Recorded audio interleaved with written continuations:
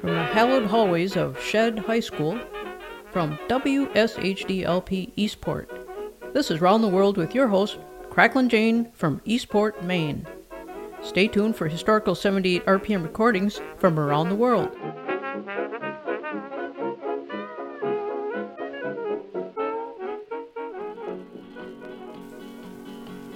Well, I'm just relaxing here with the latest low-power DJ Quarterly that just came out. This issue contains a fold-out section of blueprints for building the perfect house for a radio DJ. I wonder if we could slap this baby together within the next hour and a half of the musical portion of our show. Alright, let's swing into action. We're going to build a brand new house, starting with planning and site preparation and finding general contractors. Then we're going to call in the carpenters, electricians, plumbers, and painters. And this is not going to be just some little shack. This is going to have indoor plumbing and electricity, and it's going to be nicely painted inside and out.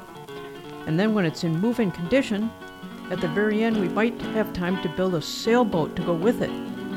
So let's head over to the offices of Green Crab Construction with our blueprint and get things rolling. And apropos of our visit, here is Ted Fiorito with the 1934 You're a Builder Upper.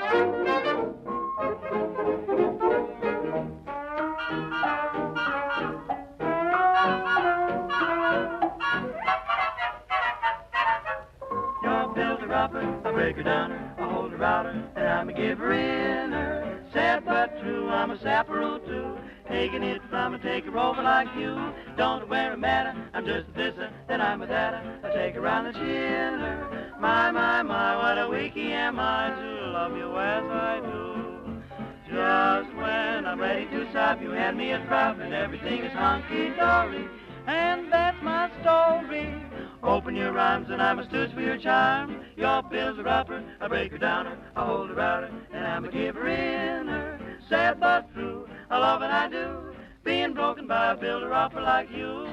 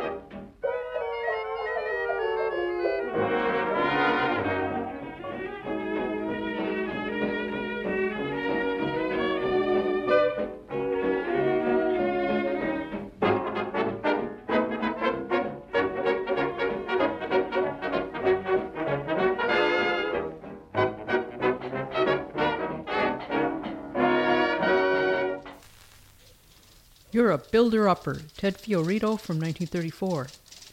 We're in the offices of the general contracting firm Green Crab Construction because we got the inspiration to build a new house from some blueprints we found in Low Power DJ Quarterly. Here to assist with the site preparation and to lay the foundation of our new digs is Saul Meisels with Anu Olam. We go to the land and Mi Yivne. Who will build?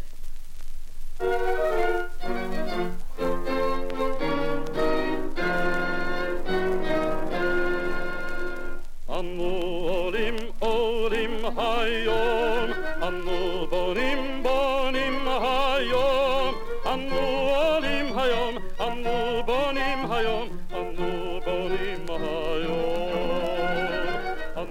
olim olim hayom, bonim bonim hayom, olim hayom, bonim hayom, bonim hayom.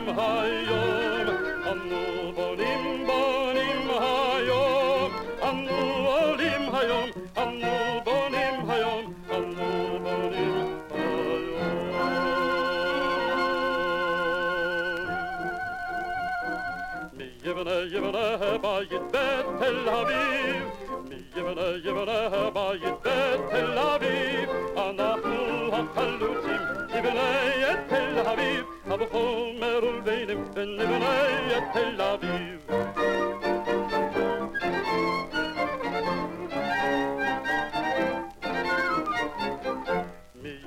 יזרע שדה בית אל חי, יזרע שדה בית אל חי, אנחנו החלוצים נזרע את תל חי, אבל לנו זרעונים ונזרע את תל חי.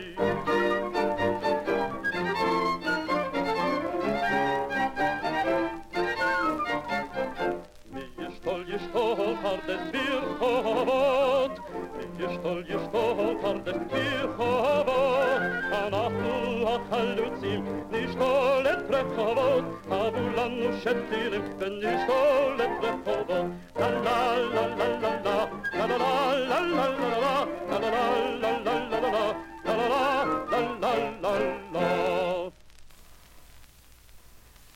That was Saul Meisels. We go to the land, and who will build?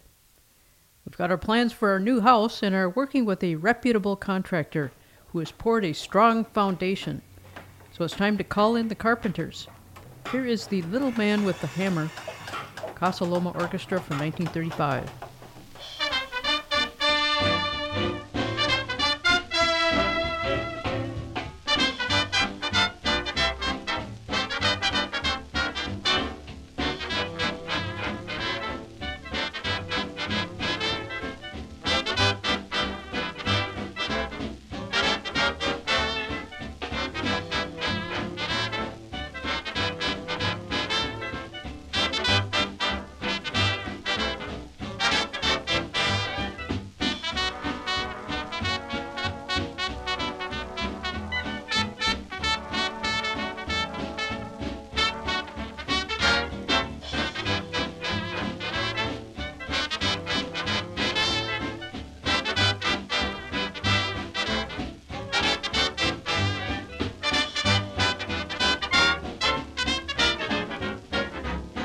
When the little man with the hammer starts to hit you with all his might, you can bet your boots and your Sunday suits you got a little tight.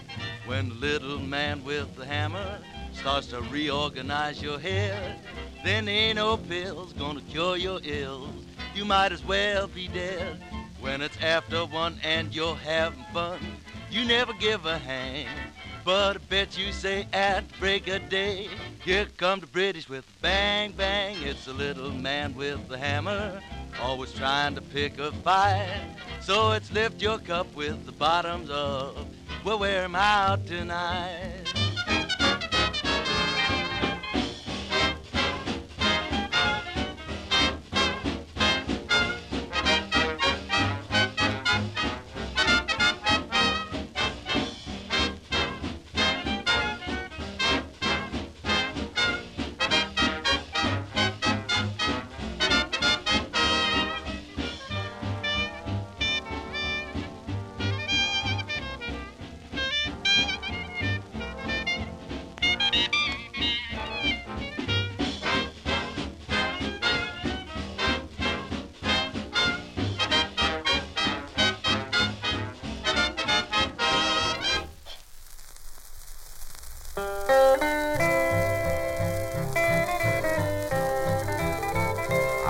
saw you out the other night.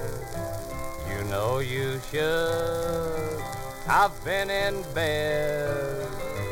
Now you say that we are through, and good gal, I'm telling you, you hit the nail right on the head.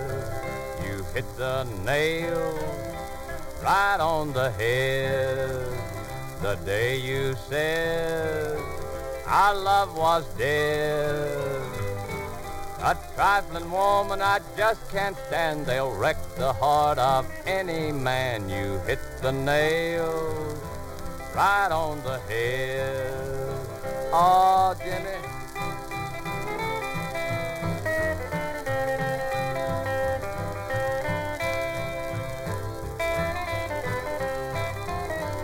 I loved you, dear, with all my heart. A million tears for you I've shed. But when you told friends all about that this time you were moving out, you hit the nail right on the head. You hit the nail right on the head. The day you said our love was dead. A trifling woman I just can't stand. They'll wreck the heart of any man. You hit the nail right on the head.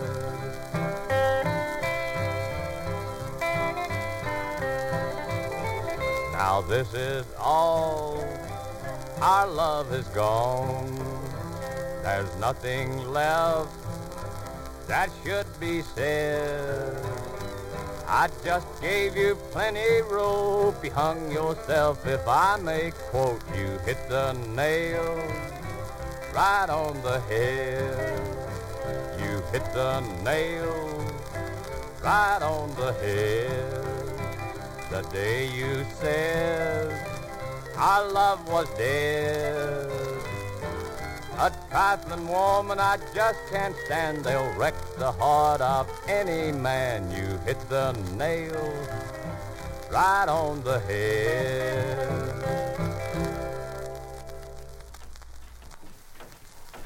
Ernest Tubb just hit the 1947 nail right on the head.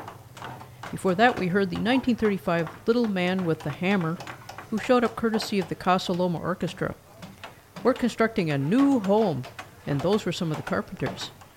We plan to have this house built within the hour and a half of the musical portion of our show, so to cheerlead along the effort, here is the Beale Street Gang with their 1946 Raisin' the Roof.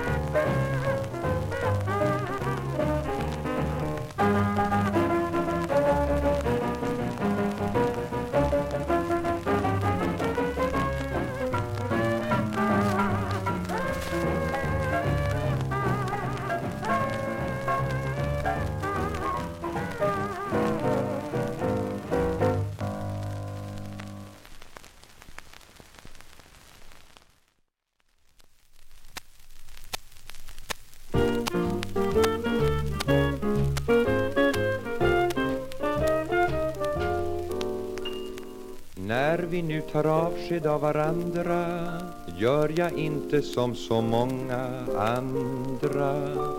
Fagra löften, tomma ord jag sparar, men om en kyss jag ändå dig ber. Ge mig en kyss så jag kan bygga de underbara drömmar om dig som jag vill ha. Ännu kan jag ge dig ringen du en gång ska bära. Ge mig en kyss och torka bort dina tårar, jag vill minnas när du emot mig log. En gång kan dessa få sekunder bli till lyckostunder. Den kyss du ger ska jag gömma, och din gestalt ska vara nära, alltid och överallt. Ge mig en kyss så jag kan bygga de underbara drömmar om dig som jag vill ha. Ännu kan jag ge dig ringen du en gång ska bära.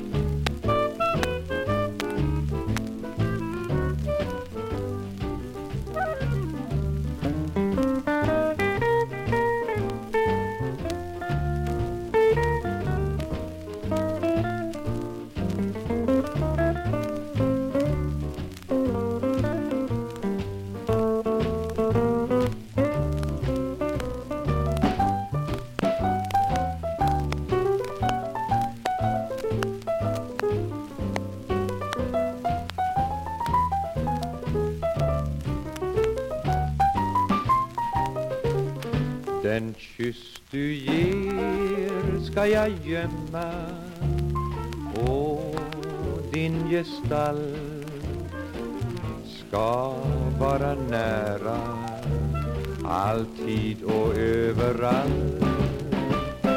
Ge mig en kyss så jag kan bygga de underbara drömmar om dig som jag vill ha. Ännu kan jag ge dig ringen du en gång ska bära.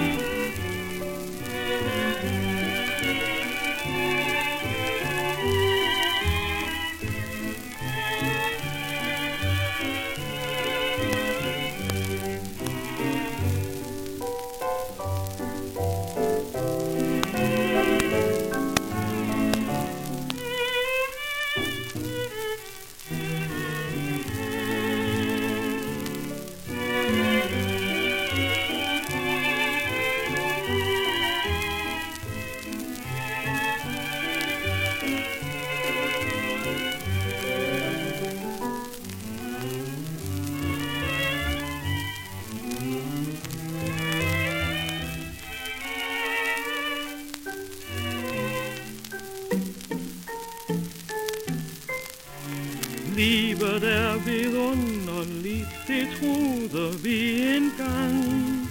Men med tiden lærte vi en ganske anden sang. Vi er bare brikker i det store dumme spil, uden spor betydning, men nu ved jeg, hvad jeg vil. Jeg vil bygge en verden, men helt for mig selv. Hvis du vil, kan du godt komme med. For måske kan vi der finde lykke og held til at glemme al verdens portræt. Hvis vi tror på hinanden og uden jalousi, bare holder de løfter som vi svor, kan vi bygge en verden så stor og så rig på den gamle forhærdede jord.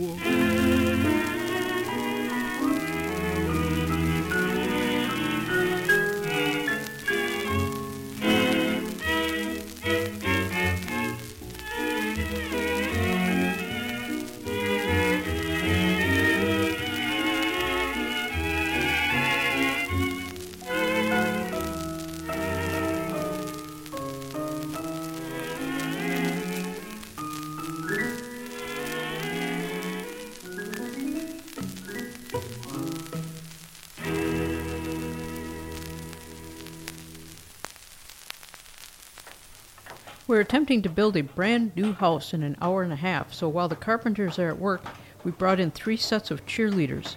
We just heard our Danish team, Victor Cornelius with Elo Magnusson og Hans Soft Quintet with their 1940 cheer Jeg vil bygge en verden, I want to build a world.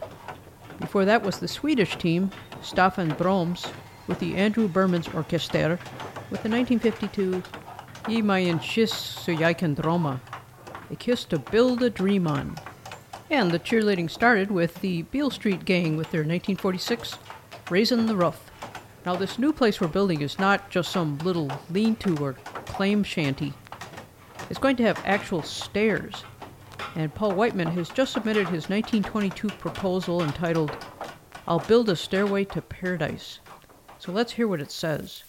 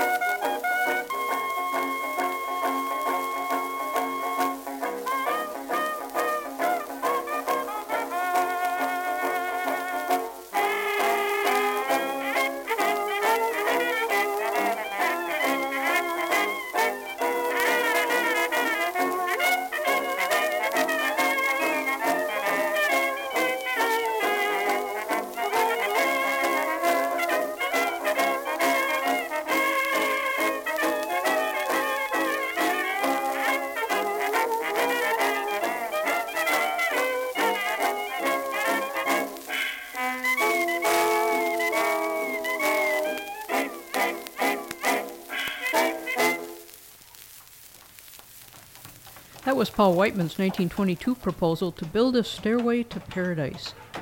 Now, just to keep everything smooth and on an even keel, here is a report from 1915 Germany called The Carpenter's Plane, presented by Carl Jern.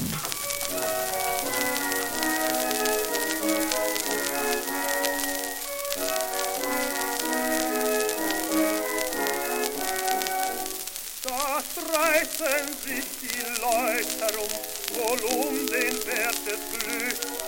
Der eine heißt den anderen dumm, am Ende heißt keiner nix. Da ist der allerärmste Mann, dem anderen viel zu reich. Das Schicksal setzt den Hobel um und hobelt alles gleich.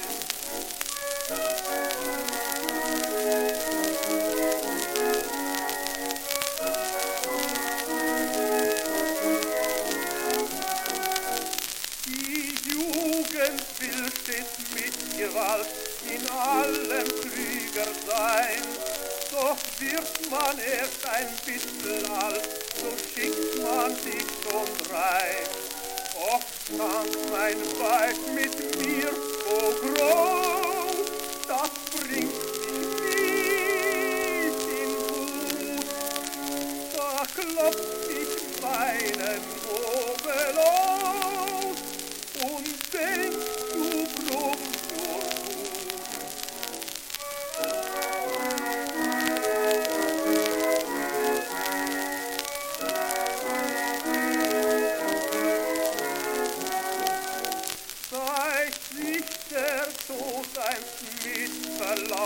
und zupft mich, Bruder, komm. So stell ich mich im Anfangsauf und schau mich gar nicht um. Doch spricht lieber Valentin, mach keine Umstände, komm. So geh ich meinen Hobel hin und sag der Welt Ade.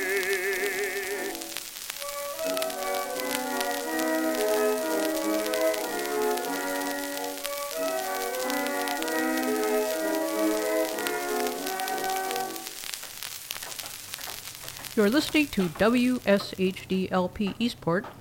This is Round the World with your host, Cracklin' Jane. We just heard Carl Jern's 1915 report about the Carpenter's Plane. This was part of the research going into building our new house. Now, this proposed edifice not only will have stairways and electricity, but will feature indoor plumbing. So let's listen to a skit that predates the radio era by about 15 years. Here is Winifred Hare and Percy Clifton in The Plumber from 1908. Plumber by Miss Winifred Harbour and Mr. Percy Clifton, Edison Records. Oh dear, whatever shall I do? The place is simply flooded, and that plumber hasn't turned up yet. Good gracious, and now the water's coming through the ceiling. Ah, there he is at last. Good morning, Mom. Is this number 8 Angel Street? Yes, it is. Are you the plumber? Yes, I'm the plumber right enough, but is this number 8 Angel Street? Oh, yes, do be quick. The place is simply flooded. Oh, that's a bad job, Mom. But is this number 8 Angel Street what has a pipe burst? Of course it is. Oh, because you see, there's another Angel Street at Poplar, and I didn't know as how it might have been there. Oh, come in and get to work at once. All right, Mom. There, look. Every room in the house is absolutely ruined. Yes, it is a bit damp, isn't it? I'm afraid you'll have to have new paper. Well, Mom, where is the pipe that's bust? Upstairs, the one leading to the cistern. Well, supposing we go up and have a look at it. I say, Mom, you'll excuse me. Is that 12 o'clock striking? It is. Well, it's my dinner hour, so I'll pop off. I'll be back at 1. Good heavens, you can't leave the place like this. Excuse me, Mom, I'm a union man, and the union says as how the British workmen must have 1 hour for dinner.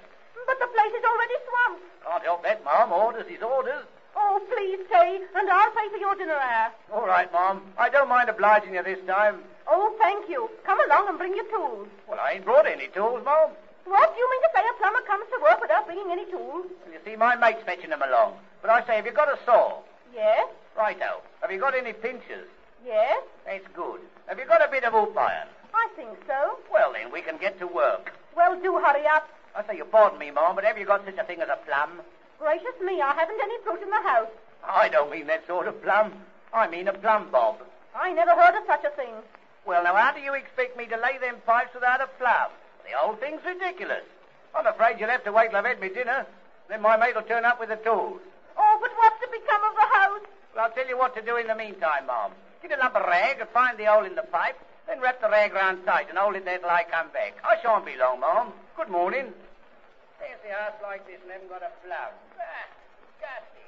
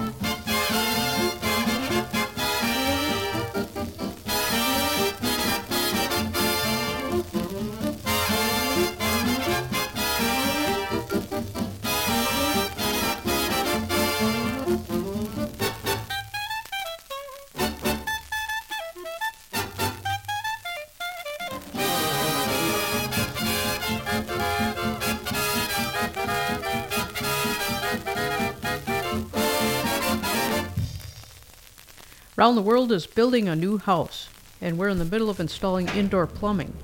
Les Brown and his orchestra just presented the 1939 Plumber's Revenge. And before that, we heard a very early skit from 1908 called The Plumber. Now, our new house is going to feature some nice gingerbread decoration on the outside, so let's call in Joe Venuti and his orchestra with the 1933 Jigsaw Blues.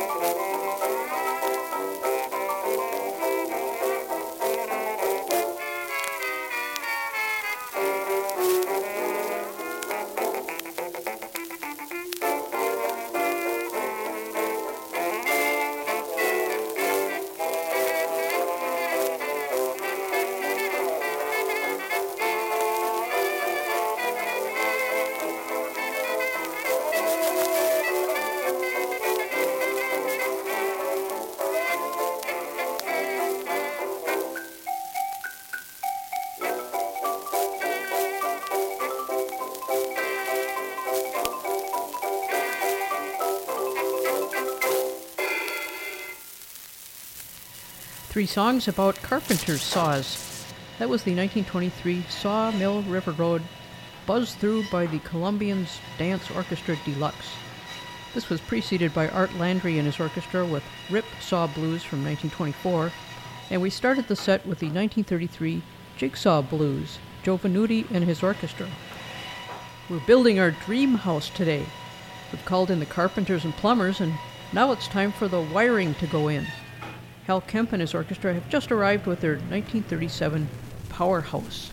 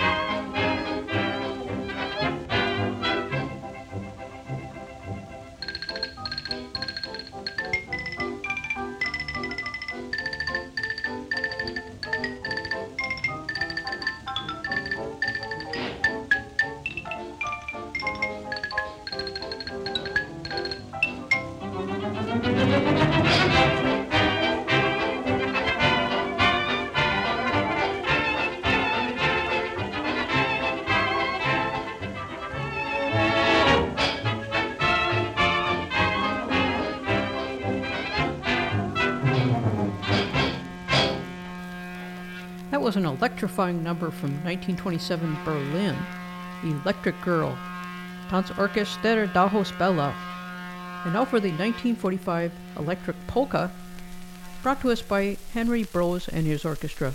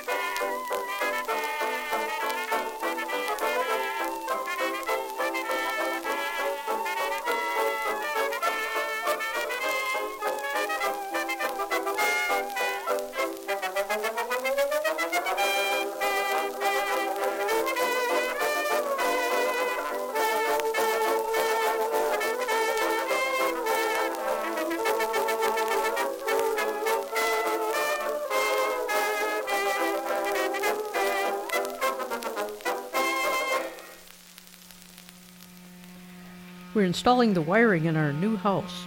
We just completed our circuit with My Electric Girl, playing Symphonic Dance Orchestra from 1923, and before that we threw a few sparks from the 1945 Electric Polka by Henry Brose and his orchestra.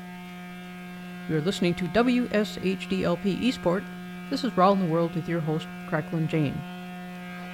We laid a good solid foundation, hired competent and hardworking carpenters, installed the plumbing and electricity, and now it's time to bring in the painters.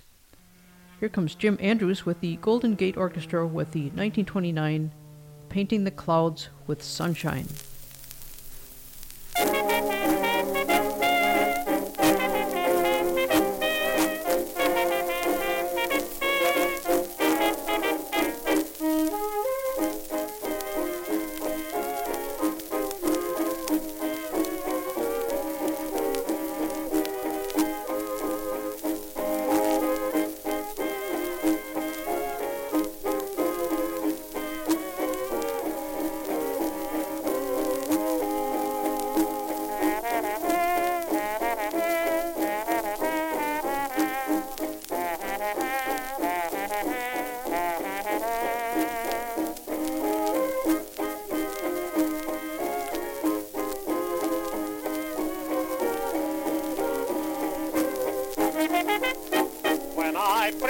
I'm gay, I never feel that way. I'm only painting the clouds with sunshine. When I hold back a tear to make a smile appear, I'm only painting the clouds with sunshine. Painting the blues, beautiful hues, colored with golden old rose, playing the clown, trying to drown all of my woes. Though things may not look right, they all turn out all right if I keep painting the clouds with sunshine.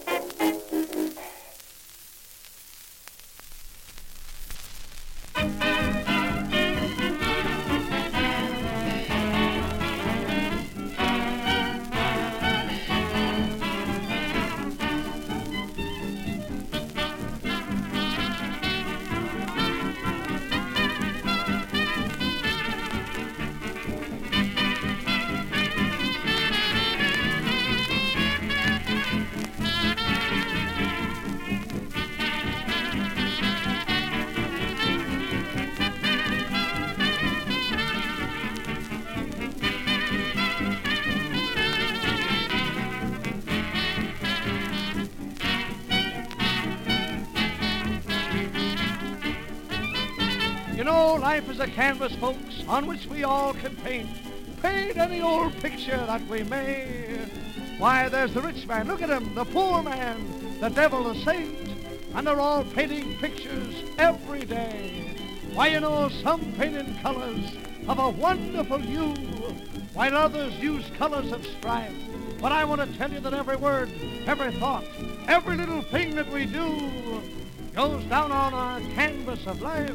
So come on, folks, and just dip your brush in the sunshine and keep on painting away. Oh, do it now. Make love a duty, and you're bound to find beauty wherever your eyes are gonna stray.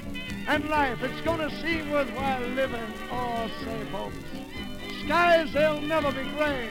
No, sir, if you just dip your brush in the sunshine. Sure to tell you, keep on painting, painting away. Everybody, keep on painting away. Paint it, Benny, paint it. Oh, do it, Benny. Paint it blue, Benny. Sky blue, Benny. Paint those windowsills and let the little sunshine in. Oh, do it.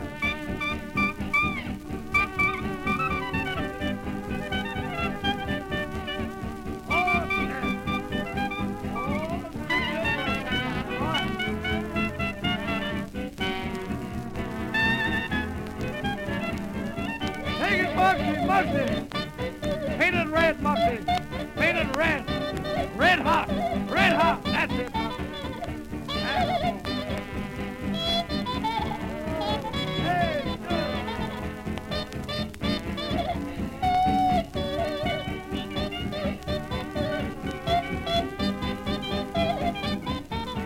come on, everybody, just dip your brush up in the sunshine. That's the place, folks, and keep on painting away. Do what I tell you now. Just keep on painting away. Yes, sir. That was Ted Lewis and his band who came over to help paint our new house with his 1931 instructions, dip your brush in the sunshine and keep on painting away. Now, we want our new house to be cozy, so we're taking bids from 2 interior decorators.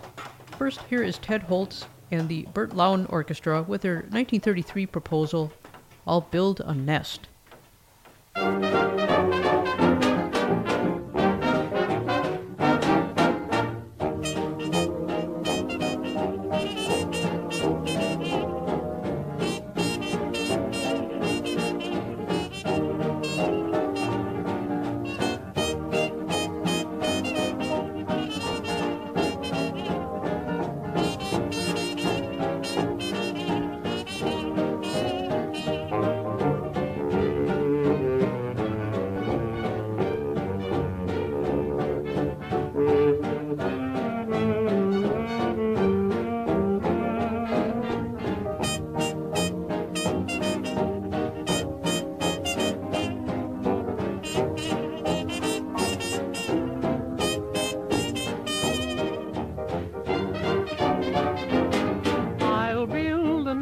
Way up in the clouds, neath the sky of heavenly blue, and spend the days discovering ways to say I love you. We'll float a boat way up in the sky, you will be my captain and crew. I'll sail along in all kinds of weather alone with you. Our life will be a rhapsody of kisses and love.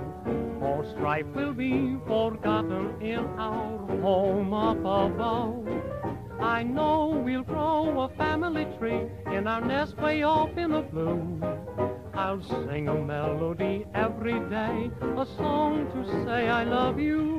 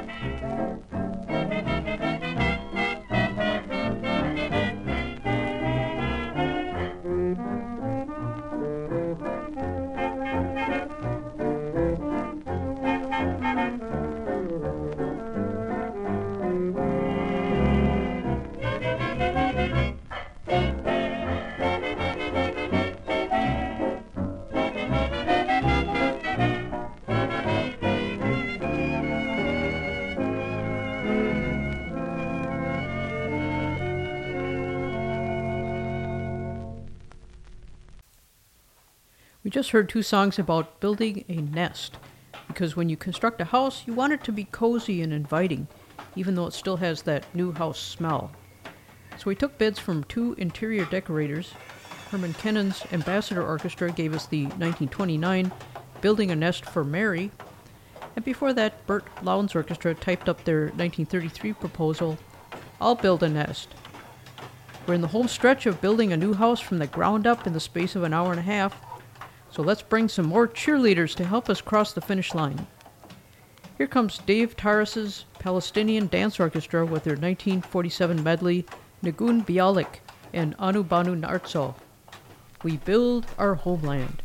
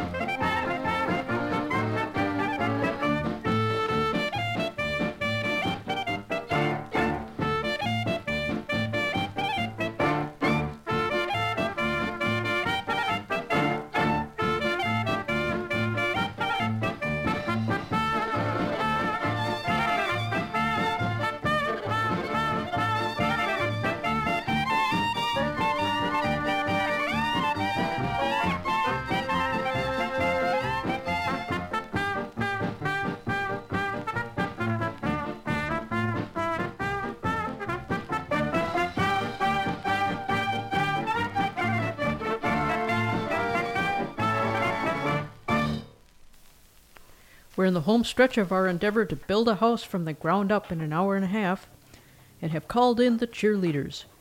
That was Dave Tarris's Palestinian Dance Orchestra from 1947, We Build Our Homeland. The next three teams who have come to cheer us on are the Leon Belasco Orchestra, the Barney Rapp New Englanders, both rousing us with the 1933 cheer, Build a Little Home, which will be followed by Guy Lombardo and his Royal Canadians with the 1931 Building a Home for You. Here is the Leon Belasco Orchestra.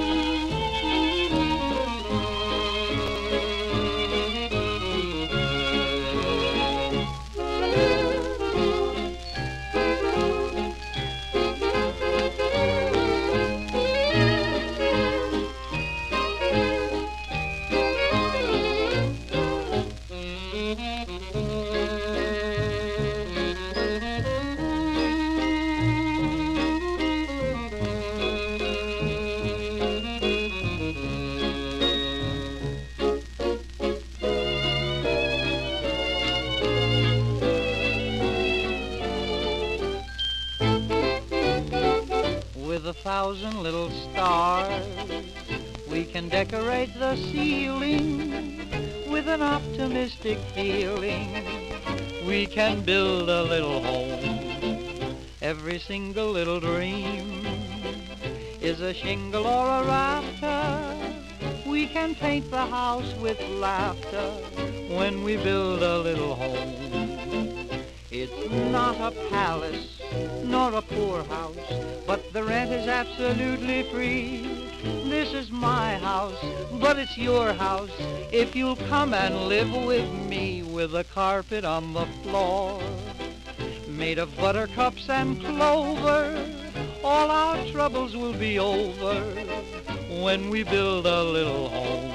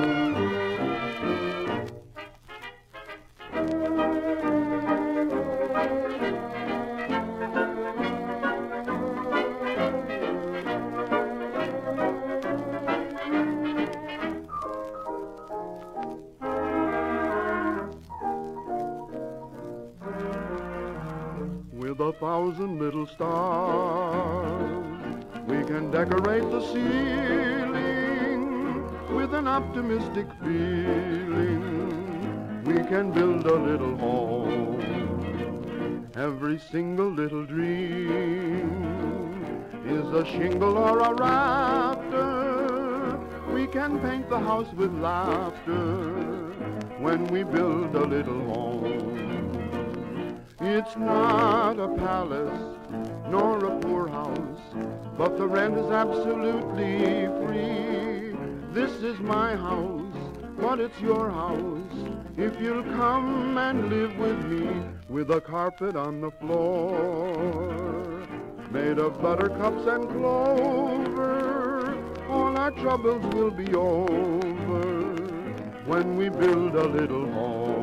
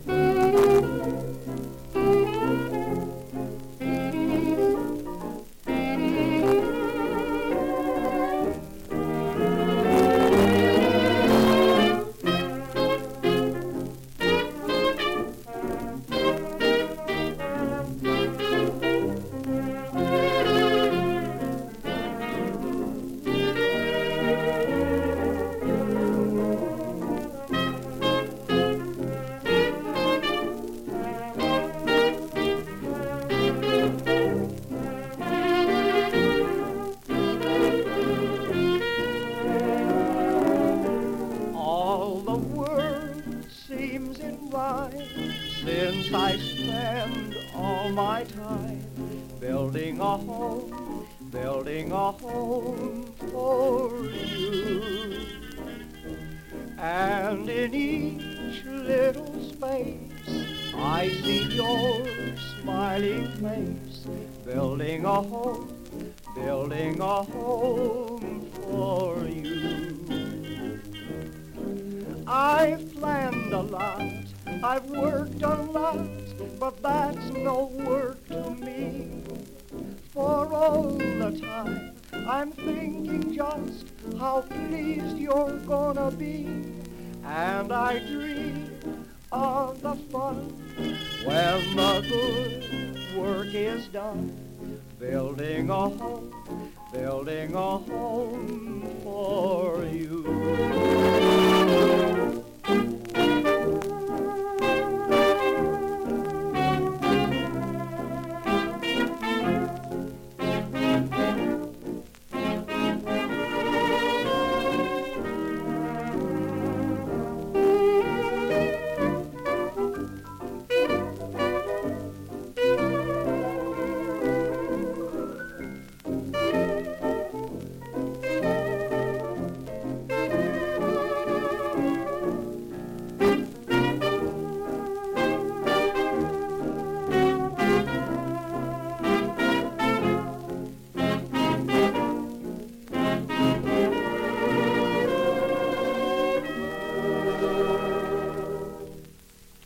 Building a Home for You.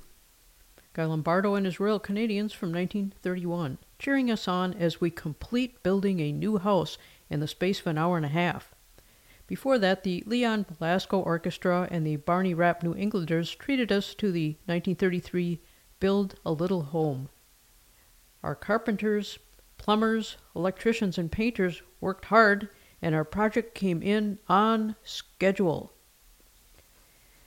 Okay, now that our new home has been completed and we're moved in, it's time to take the scraps left over and build a sailboat. Here is Dick Todd, the Canadian Bing Crosby, to assist in this endeavor with his 1939 I'm Building a Sailboat of Dreams.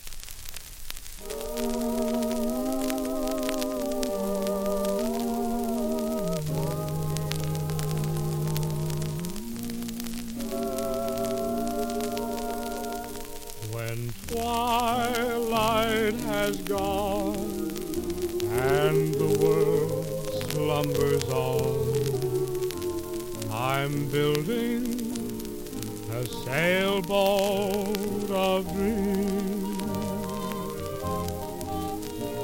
Each star up above knows my secret of love. I'm building a sailboat of dreams.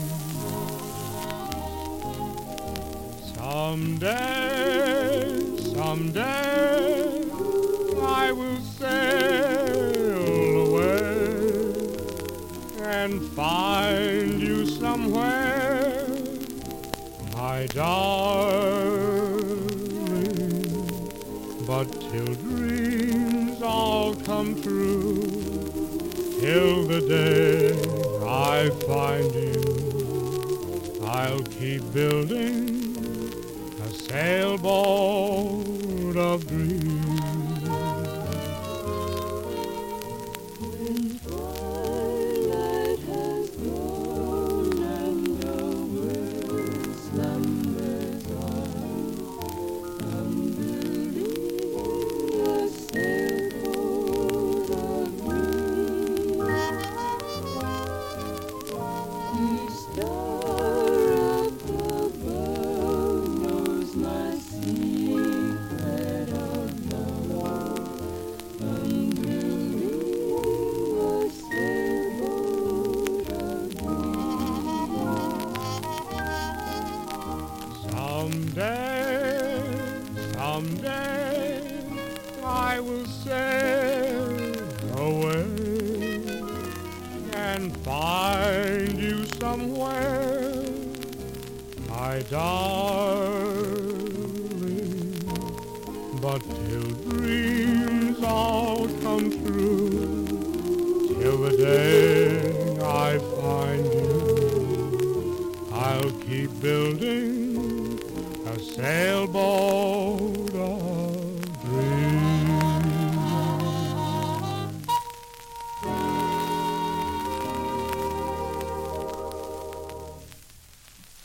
Dick Todd from 1939, Building a Sailboat of Dreams. And that concludes the musical portion of Round the World today. We built a new house from scratch, starting with the blueprints and job site. We poured a foundation, called in the carpenters, plumbers, electricians, and painters, and listened to a Greek chorus of songs about the aspirations of creating a cozy nest.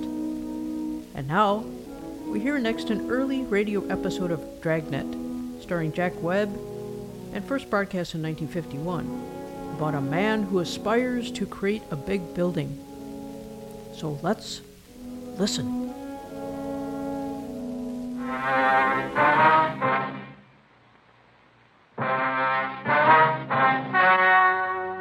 The story you are about to hear is true. Only the names have been changed to protect the innocent. Dragnet.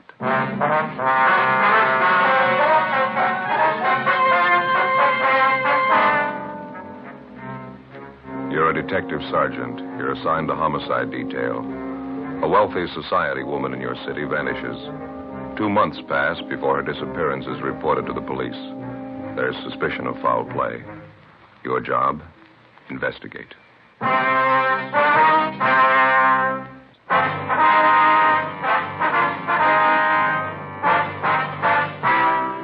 Dragnet, the documented drama of an actual crime. For the next 30 minutes, in cooperation with the Los Angeles Police Department, you will travel step by step on the side of the law through an actual case transcribed from official police files. From beginning to end, from crime to punishment, Dragnet is the story of your police force in action. It was Monday, February 8th. It was foggy in Los Angeles. We were working the day watch out of homicide detail. My partner's Ben Romero. The boss is Thad Brown, chief of detectives. My name's Friday.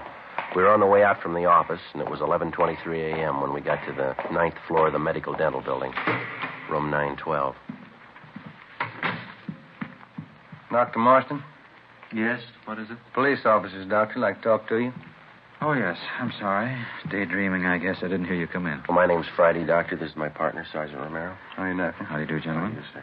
It's about the missing persons report on your wife. You filed it yesterday. Yes, that's right, Sergeant. Certainly glad you came. Like to have this whole thing straightened out as quickly as possible. I want my wife back with me. Well, we'll do everything we can, doctor. There's a few things we'd like to have you straighten out for us, if you will. I thought I made it pretty clear in that report I filed yesterday. What is it you have a question about? I've got a copy of the report right here. Says your wife disappeared December 9th. That's a little over 2 months ago, Doctor. Yes, that's correct. December 9th, Sunday night. We were out having dinner, and we had a little argument, and Louise left. I didn't hear from her until the following Friday. That's when she wrote me the first letter. It was from New York. Well, weren't you a little alarmed to find out your wife had left you and gone east? Well, I wasn't too happy about it, but we'd had a few arguments before. Always figured it did both of us good if Louise got away for a little while. No, I wasn't particularly worried. She has friends in New York. I understand your wife didn't stay with her friends this trip, Doctor. No, apparently she didn't. However, I wasn't too concerned. She wrote me letters twice a week, and then she wrote Stanley. That's our son. He's in military school. Louise wrote to him regularly, too. Mm-hmm. And the last letter you got from your wife was about 2 weeks ago. Yes, sir, exactly 2 weeks ago. Had the same postmark on it, New York. Well, have you any idea at all where she was staying back there? That's a strange part of it, Sergeant. Louise didn't put a return address on any of the letters. I inquired of some of our friends back there, but none of them had seen her. Well, I suppose she was staying at a hotel. I don't know which one, though. Well, about those letters, Doctor, now you're sure that they're in your wife's handwriting? You don't think they could be forgeries, do you? It's possible, but I don't think so, Sergeant. I know my wife's handwriting. Do you have all the letters with you, sir? Yes, I'll have my secretary get them before you leave. She's out to lunch now. Oh, excuse me, please. Go right ahead. Yes, Dr. Marston. Well, Miss Taylor. Oh, yes, I'm glad you reminded me. Thank you. I'm sorry, officers. There's a denture I have to have ready for one of my patients by this afternoon. Would you mind if I go ahead and work on it while we talk here? No, it's perfectly all right, Doctor. You go right ahead. Do you mind stepping in the lab back here? All right, fine. Go ahead, man. I'm sorry to interrupt everything like this. I do have to have this denture ready, though. We understand, sir. Doctor, you say the night your wife Louise disappeared, the two of you had an argument? Yes, that's correct. We were having dinner out at our country club, and I guess Louise had too many cocktails. She gets in a nasty mood when she drinks too much. I asked her to stop drinking. She flared up and walked out of the place. Did anyone besides yourself see her leave? Oh, yes, 2 or 3 couples, friends of ours. When I found out Louise had gone off to New York, I thought, well, it was her way of teaching me a lesson. I wasn't too disturbed about it until the letters stopped coming. Well, how about your son, Stanley? Do you know if he's still getting the letters from his mother? No, he's not. I telephoned him up at his school. He stopped getting letters about the same time I did. Let's see. Where did I put that casting ring? Oh, yes, here we are.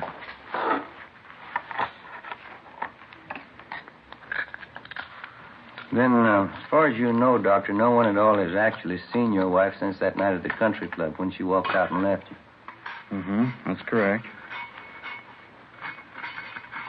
As I say, if I hadn't been getting those letters from her every week from New York, I would have called the police in long ago. Would you excuse me, please? Oh, yeah. Quite a bit of oxide in this gold crown I've cast here. A little bit of acid should take care of that. Well, what's your theory on all this, Doctor? Your wife leaves suddenly and she goes to New York. She corresponds with you and your son, and then her letters stop coming. What do you think might have happened? Well, frankly, Sergeant, the whole thing's a terrible family mix-up. Get this crown here out of the acid.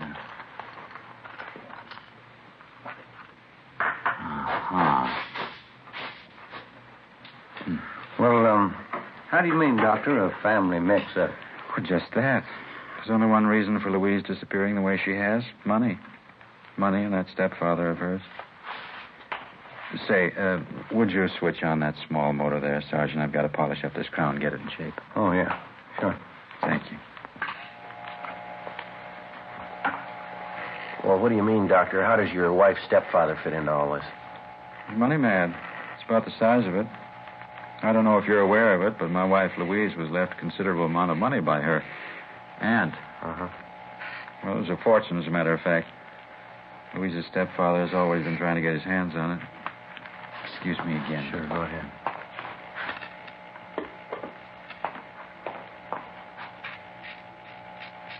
Well, and you think your wife's stepfather is responsible for her disappearance, is that right? Oh, I'm not making any direct accusations, Sergeant. But 2 days ago, or 2 days before Louise disappeared, I had $80,000 in bonds signed over to her. Checked around since she's been gone. Haven't been able to locate the bonds anywhere. You think she had the bonds with her when she left? Guess I'm sure of it. Oh, pardon me just a moment. Yes, go ahead. Uh-huh. That's a fine cast with sharp margins on it. Well, now, the $80,000 worth of bonds, Doctor, do you have any way of proving that you gave those to your wife? Oh, certainly. I have my wife's signed receipt for them. You're welcome to check it over if you like. Mm-hmm. Just how do you think your wife's stepfather figures in there? Is there any indication he might have made a move to get the bonds? Enough to satisfy me, yes. My secretary told me about it. Lenore Dexter, that's the girl in the reception room. Oh, well, huh? The night after my wife left me at the country club, that'd be December 10th, Miss Dexter was at the airport waiting for a friend to arrive on a plane. While she was waiting, she saw my wife and her stepfather cross through the waiting room and go out toward the main gate. Mm-hmm. Your secretary's sure it was really your wife and her stepfather. Well, that's what she told me. You're certainly welcome to talk to her yourself if you like. Yes, and well. Now, besides the bonds, do you know of anything else of value that your wife had with her when she left? No, I don't think so. She had her fur coat on, of course. It's expensive. She was wearing a diamond ring, anniversary gift from me, large solitaire, worth quite a bit of money. You can get the description from the jeweler. I'll give you his name. All right, Doctor. Your wife's stepfather, we'd like to have his name and address, too. Surely. I'll have my secretary check on both of them right now. All right, fine. Sergeant, you've got to find Louise. I've got to have her back with me. Well, we'll do everything we can, Doctor. We promise you that. I know my wife wouldn't stay away of her own free will, not this long, not at a time like this. How do you mean, sir? Well, let me show you.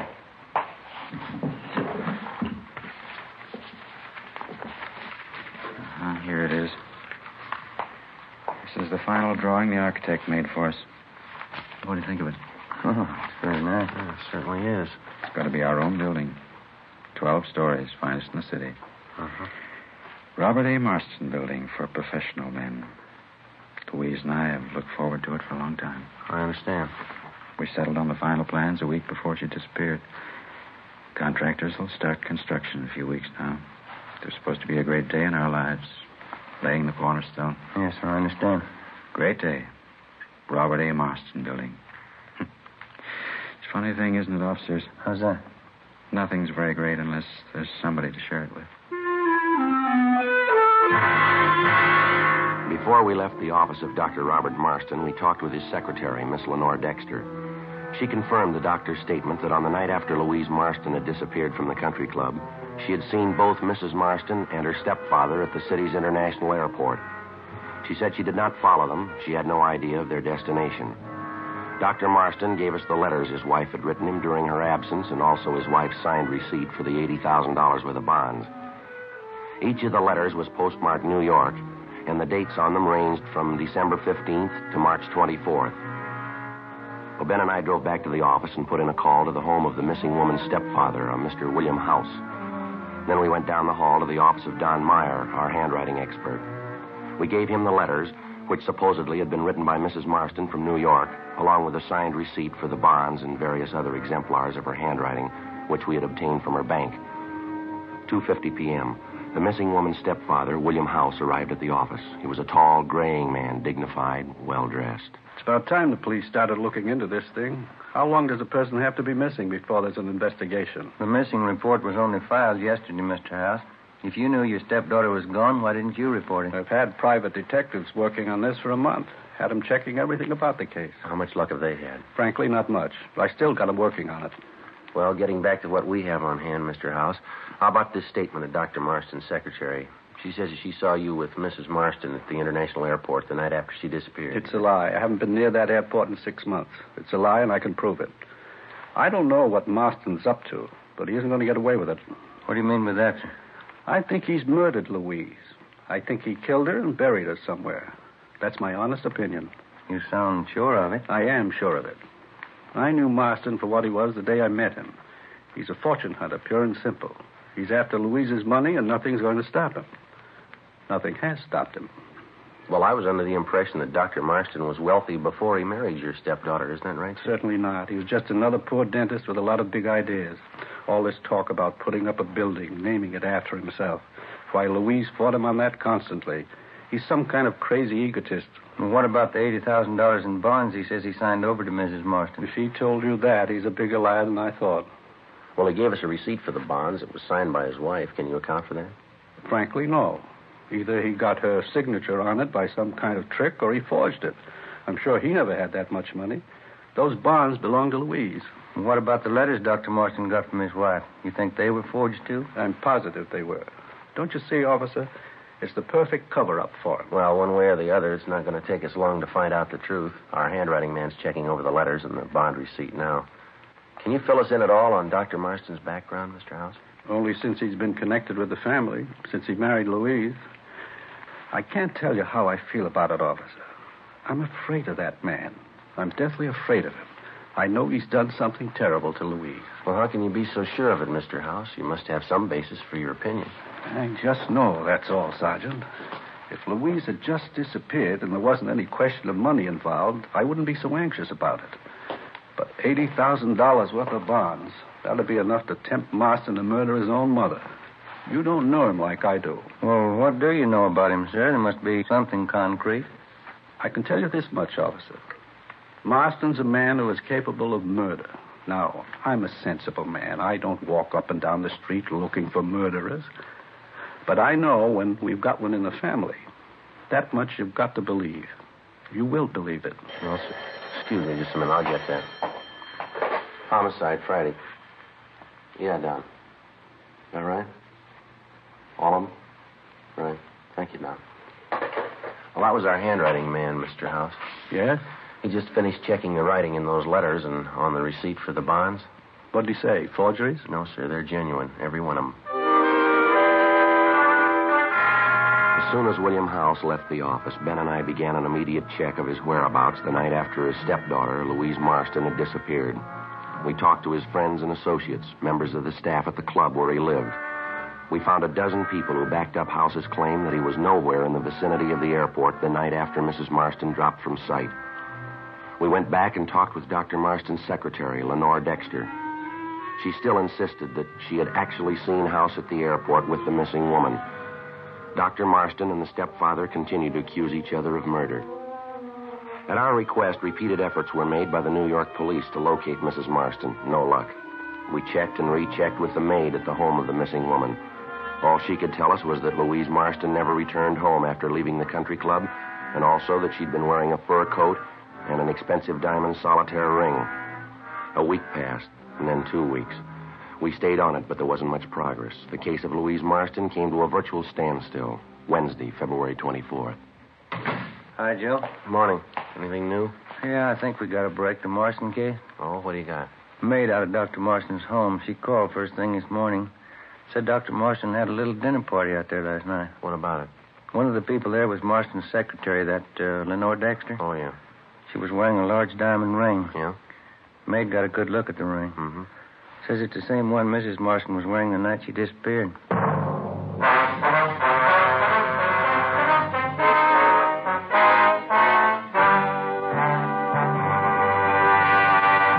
You are listening to Dragnet, authentic cases from official police files.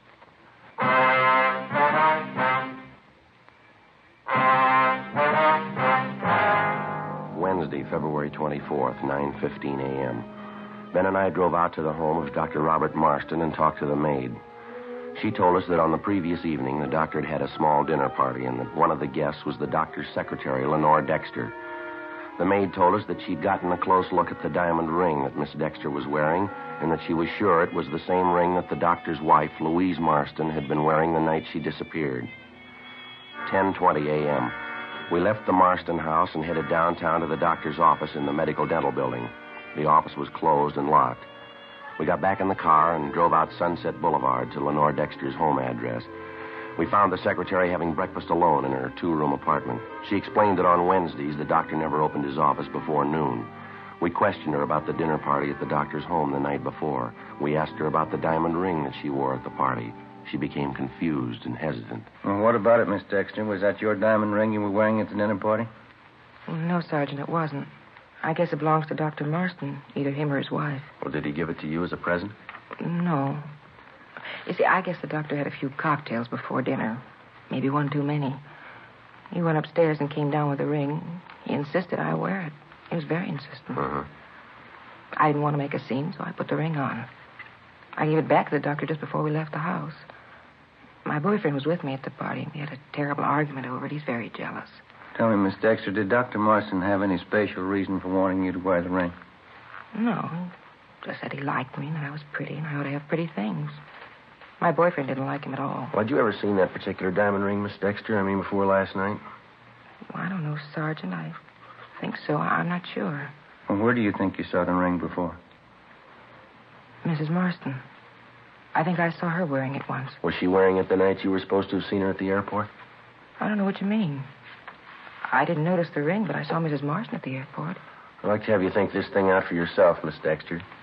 Mrs. Marston's been gone for almost 3 months now, and there's a strong possibility that she might have been murdered. You can make up your own mind about it, miss. If you're not involved in that disappearance, I'd advise you to tell us the truth. It might save you a lot of trouble. Miss Dexter? You mean about my seeing Mr. House at the airport with the doctor's wife the night after she disappeared? Yes, ma'am, that's right. You sure that's the truth? I didn't want to get involved, Sergeant. I didn't want any part of it. You mean you didn't see Mrs. Marston and her stepfather at the airport that night, that you made it all up? I didn't make it up, Sergeant. I swear I didn't. He told me what to say. He said to do it as a favor for him. Who's that, miss? Dr. Marston. We continued to question the secretary, Lenore Dexter. She confessed that Dr. Marston had directed her to tell the story about seeing Louise Marston and her stepfather, William House, at the international airport. It was all a complete lie. She said that Marston had explained that the whole thing was just a practical joke, that it didn't mean anything. When Mrs. Marston was officially reported missing, she thought of going to the police, but Marston had frightened her out of taking any such action. The only other suspicious thing she could recall about Mrs. Marston's disappearance was a conversation between the doctor and his architect, Mr. Harold Whitmore. He was the architect who had planned and designed the projected Robert A. Marston building for professional men. Well, the secretary told us the doctor's conversation with the architect had taken place about a month before Mrs. Marston's disappearance, and that she'd heard the doctor mention to the architect something about New York and a packet of letters. Lenore Dexter was taken downtown, where she gave us a complete signed statement. Ben and I got in the car and drove to the offices of architect Harold Whitmore over on South Hope Street. He was a tall, florid-faced man, very cooperative. Yeah, I remember that conversation with Dr. Marston. He gave me a bunch of letters, at least a couple of dozen anyway. They were addressed to the doctor and his little boy, Stanley. What did he want you to do with the letters, Mr. Whitmore? He asked me if I had any friends in New York, and I said I did. Then he said he was playing some kind of practical joke on his wife and son. He gave me the letters and asked me if I'd send them to a friend in New York and have him mail them back one at a time. You agreed to do that? Yeah, that's right. The letters were all sealed and stamped, all in order, the way they were supposed to be mailed. I just sent them back to this friend of mine, Bob Rogers, in New York. Forgot all about it. Mm-hmm. Mr. Whitmore, how long have you known Dr. Marston? Very long? No, not too long, only in a business way. He wants to put up this office building of his, and I'm handling the job for him. He's sure nuts on the subject. Can't wait till we start construction on the job. I think his life depended on it. You know much about his personal life? Where'd you first meet him? Let's see, I think it was around October of last year. He and Mrs. Marston were building a summer place down at Malibu, and I helped out with the plans. The doctor was always hanging around there, helping out with the work whenever he could. Uh-huh. And that's the only previous contact that you had with him, huh? And that's about all, yeah, building the beach house. Dr. Marston thought he had some new ideas about building a new type basement in the place. That's so? Yeah, not a bad job on a cellar for an amateur. Used enough cement on it to sink a battleship. No, just a second, Mr. Whitmore. Did Dr. Marston cement in the basement while the house was being built? Is that... No, about a couple of months later, around the middle of December, I think.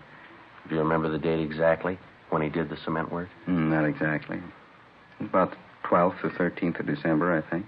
Mm-hmm. Yeah, right after his wife disappeared. Wednesday, February 24th, 1:30 p.m. Ben and I picked up Dr. Robert Marston and brought him downtown to the office. We questioned him for an hour and informed him of the evidence against him. Despite the statement of architect Harold Whitmore, the doctor insisted he was innocent of any crime connected with the disappearance of his wife. We contacted the New York Police Department and asked them to check on architect Whitmore's friend, Robert E. Rogers. A special detail of men was dispatched to the summer home at Malibu to see what they could find. Half an hour later, Dr. Robert Marston was placed in a car, and Ben and I drove him to the Malibu home. We continued questioning him during the drive, but he refused to make a statement of any kind. On our arrival at the beach cottage, we found Marston's young son, Stanley, together with a maid and the family butler. We took Dr. Marston downstairs to the basement. The men had a large section of the cement flooring ripped up. They were digging. In the room up above, we could hear young Stanley Marston playing on a toy harmonica.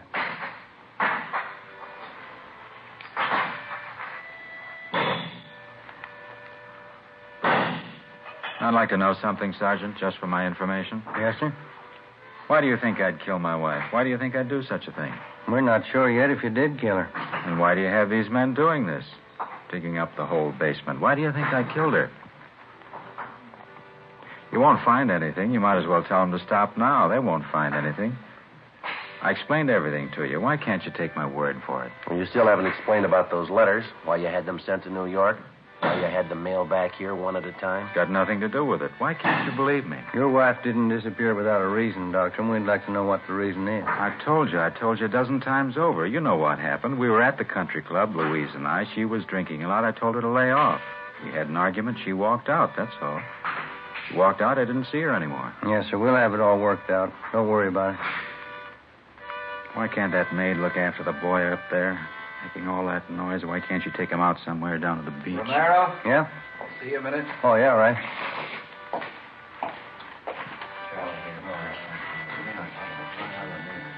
Sergeant, what do you want me to say? What's that? They've found her. You know that. Louise, right where I buried her. What do you want me to say? Well, that's up to you. Yes, you wouldn't understand, would you, Sergeant? The only thing I ever wanted in my life.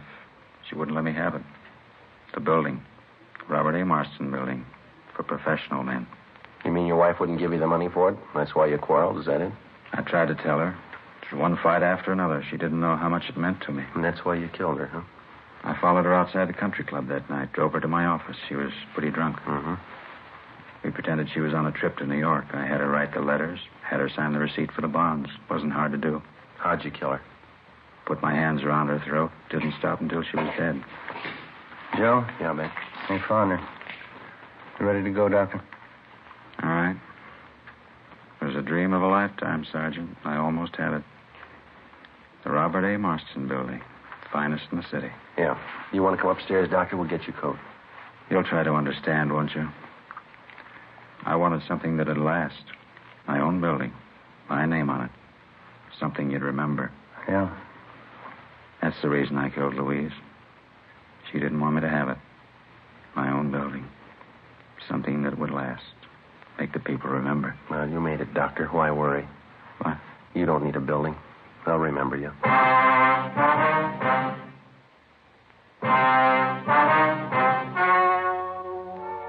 The story you have just heard was true.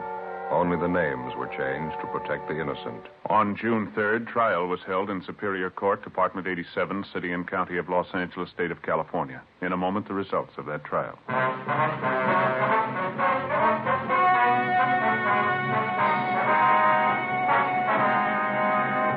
Robert Alexander Marston was charged with murder in the first degree. 10 days after his trial opened in Superior Court, the suspect took his own life in his jail cell by hanging.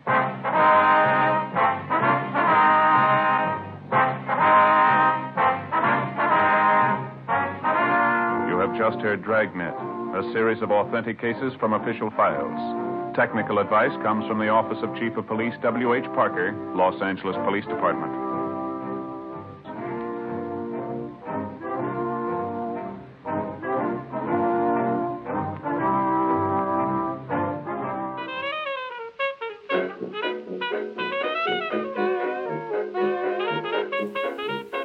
This concludes today's show.